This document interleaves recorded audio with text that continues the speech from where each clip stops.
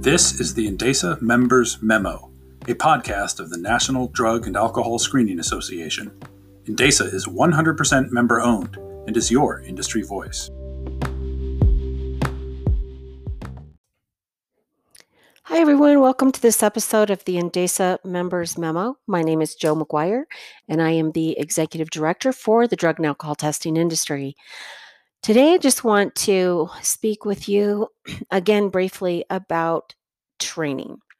When you are looking at training collectors, there is a lot of confusion out there about where and how and when you get your training and how much you need to pay for it and what, who needs to sign off on it, etc.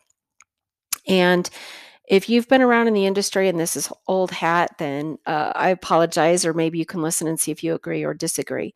But we want to make it very, very clear that there is no such thing as a DOT, U.S. Department of Transportation, DOT certification. Now, there is certification or certificates that you can get that show that you have completed training to perform DOT tests and that you've learned the federal rules and that you are qualified to perform drug collections for US DOT employees. But DOT itself, US Department of Transportation, does not issue any type of certification, nor do they sign off on or endorse any type of certification. The rules that are contained in 49 Part 40, and even we could discuss the mandatory guidelines for HHS, which U.S. Coast Guard fall under. Those guidelines and mandates have requirements for those that perform drug test collections. They are to know 49 Part 40. They need to be trained by someone who has been doing drug testing for at least 1 year or has performed at least 100 collections, can provide a letter of reference from a colleague or customer that they've done drug testing for, and they have to have received training, right, and have performed the mock tests that are required. So the 5 error-free mocks that are required. So all of that criteria must be met. And by the way, while I'm mentioning mocks, let me just mention that if you have completed a training and you've got their certificate and you've gone out there and you're doing DOT collections, but you have not completed those mock tests, you are in violation. So make sure that whatever training you receive, those mocks need to be performed within 30 days. So whatever training you have, it needs to encompass all of those things and meet all that criteria. Some people do that online. Some people do it via webinar. Some people do in classroom. There's no, right or wrong way. You can do whatever works for you when it comes to what manner of testing or training that you get. However, the mocks must be a part of that. So, and you need to have a supervisor that is looking at your paperwork, checking it over to make sure that you've performed those mocks accurately or that your collectors have. But one of the reasons that we want to talk about this is because lots of people throw up a training program and folks go through it. Maybe they'll be on the internet for an hour and go, yep, I got it. Insufficient. That's absolutely just not going to fly. People need to be very well acquainted with 49 CFR Part 40. They need to know that rule. They need to have it in front of them. They should read through it and know all of the sections. They should understand all of the problems with collections and how to overcome those problems. The collector's goal is to perform a compliant drug test. And if you've been doing drug and alcohol collections for any amount of time, you know that a million things can come up and disrupt the test or cause a problem. And the collector needs to be very clear on how to overcome that.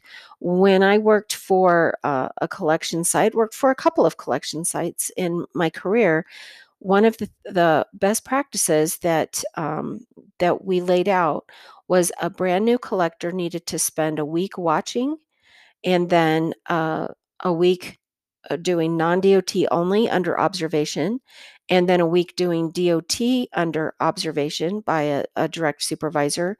And then they could start performing their own collections. And that was all after they'd been trained and certified. So they'd get trained and certified. They'd be supervised after a week of watching only and just observing how the tests were performed, and then a week of non-DOT under supervision, and then a week of DOT under supervision, and then they could perform their own. I know that sounds, to those of you who are in collections, maybe the supervisors, like a long process. Well, it's going to take them forever to get them on their feet. Yes, it takes a few weeks, but then you've got a solid collector that isn't going to be the source of headaches for you, making tons of errors, getting tests canceled, having to do error correction training, and being just a an inexperienced and mistaken prone collector. You're going to train up someone who is strong, competent, knows what they're doing, and can effectively and efficiently do that on their own. So it's very important that the training is complete. A good urine collector course should take at least one day, whether it's 6 or 8 hours, but it really should take a whole day. Now, if you're sending someone through recertification training, every 5 years, and they've been doing this for years and years, and they've got hundreds or thousands of collections under their belt, and they can go through a course and complete it in a few hours, that's one thing. They've got a body of knowledge. They know what they're doing. They're clear on the rules. That's a whole separate issue. I'm talking about brand new collectors. Make sure that whatever training you use, that it's giving them the education that they need to understand not just the background and the rules and the methodologies and processes, but also make sure that it's giving them the history and the why of what they're doing every day. I feel very strongly about that as someone who's been in this field for over 10 years now. The why matters. Understand that DOT drug testing came into existence because of tragedies that occurred when operators in the transportation industry were under the influence. Alcohol, drugs, marijuana was a primary culprit. And so people who caused great accident, injury, harm, and death while operating under the influence were responsible for the presidential order that created the DOT drug testing program, not the least of which was the Chase, Maryland Amtrak crash, Conrail's incident, as some refer to it, of 1987, when 16 lives were lost and the operators had smoked marijuana together before getting in that railroad engine, and they blew through all of the warning signs to stop their train because there was another train on the track, and they caused a crash and death. I mean, the operator went to jail and said that he felt that his marijuana use directly contributed to that crash. And criminal charges were filed over that. You have the Exxon Valdez, where alcohol was a factor, and look at the harm to life and environment. There were also not just crashes, but there were near misses. There was a variety of things, but we had the USS Nimitz disaster, directly related to drug and alcohol use by operators. So think about the fact that we do this for a very real reason. It's not just theoretical, and we're not just out there trying to bust people and get people in trouble for some adult drug use. This is having a commitment to public health and safety, and making sure that those that are also operating in the public health and safety arena have the opportunity to show that they're safe and ready for work. And the other thing that I want to say here, I mean, this is really all about training, but don't let your new collectors go into this with the mindset of drug testing is punitive. Drug testing is here to offer a practical solution that gives operators who are safe to work a verification that that's who they are, right? The vast majority of those who take these tests are clean, and they would never consider operating in a manner that's unsafe or would cause harm to others. So we should never go into this with the view of people that they use drugs. We should go into this with the view of we're helping those who don't secure or keep their work and keep their career intact. Are there bad operators out there? In every field, in our field, there are always people who will push, bend, or break the rules, and they'll get caught. But we should give every single individual the dignity and the respect and the courtesy of expecting that the drug test is clean and clear and they are a safe operator, rather than suspecting them up front and treating them poorly. That's not the right way to go about this. And in addition to that, when someone does fail a test, we shouldn't assume that they're a raging addict. We don't know the situation and the circumstances.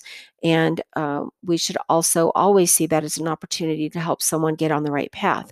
But I'm getting off track. I can get on that soapbox. That's for another day. Let's go back to training. While Indesa does offer training that is valuable, important, I think it's the best of the best, and we're very proud of what we have to offer.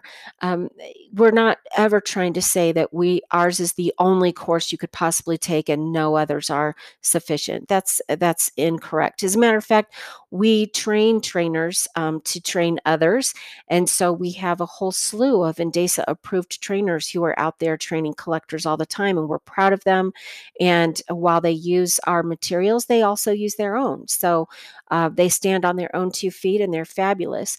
But make sure that whatever training you sign up for, first of all, it should be in compliance with the requirements of 49 Part 40, as I've already mentioned. It should be a significant length of time for people to learn what they're doing in a meaningful way. It should be interactive with another human being. While someone can do an online computer course, there should be, quizzes and stop points to make sure they're getting the material, but the mocks need to be performed with a human being, and they need to be directly supervised. And that can be done via webcam. However, there just must be another human being there that's overseeing that. And again, an exam should be passed, I think, for them to show that they did. Um, gain a body of knowledge and are proficient in their understanding and comprehension. So get those things in place. Make sure your training is quality. If you have any questions or comment on any of that, please don't ever hesitate to reach out to us. We're more than happy to hear you and to comment or even interview you if you'd like to talk about something that you feel strongly or have an opinion about on any of these topics. But I do want to make sure that there's that clarity. Your certificate does not have to come from Indesa. It does not have to come from any specific particular place according to DOT, because they do not certify nor do they endorse.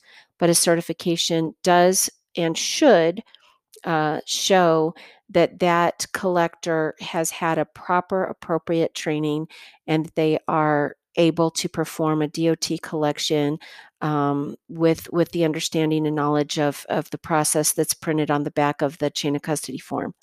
I say that, and the new 2020 chain of custody form doesn't have the instructions, but I'm recording this in 2019, so I'm sorry, in 2020. Boy, I just went back a whole year. The 2020 chain of custody form that's been released will not be used until 2021. So for anything previous, the instructions are printed on the back. But for the new form, which we will use next year, the instructions are in a PDF. So you'll have to have that printed out and hanging on the wall, or hand it to the donor so that they can read it themselves. Again, that's a whole other topic, talking about chain of custody forms. But anyway, get quality training. Make sure you've got strong collectors so that they're not the weakest link in causing tests to be canceled. And if you need any help with that, reach out to us. We're always here for you. Happy to help. Have a great day, everyone, and we'll see you next time.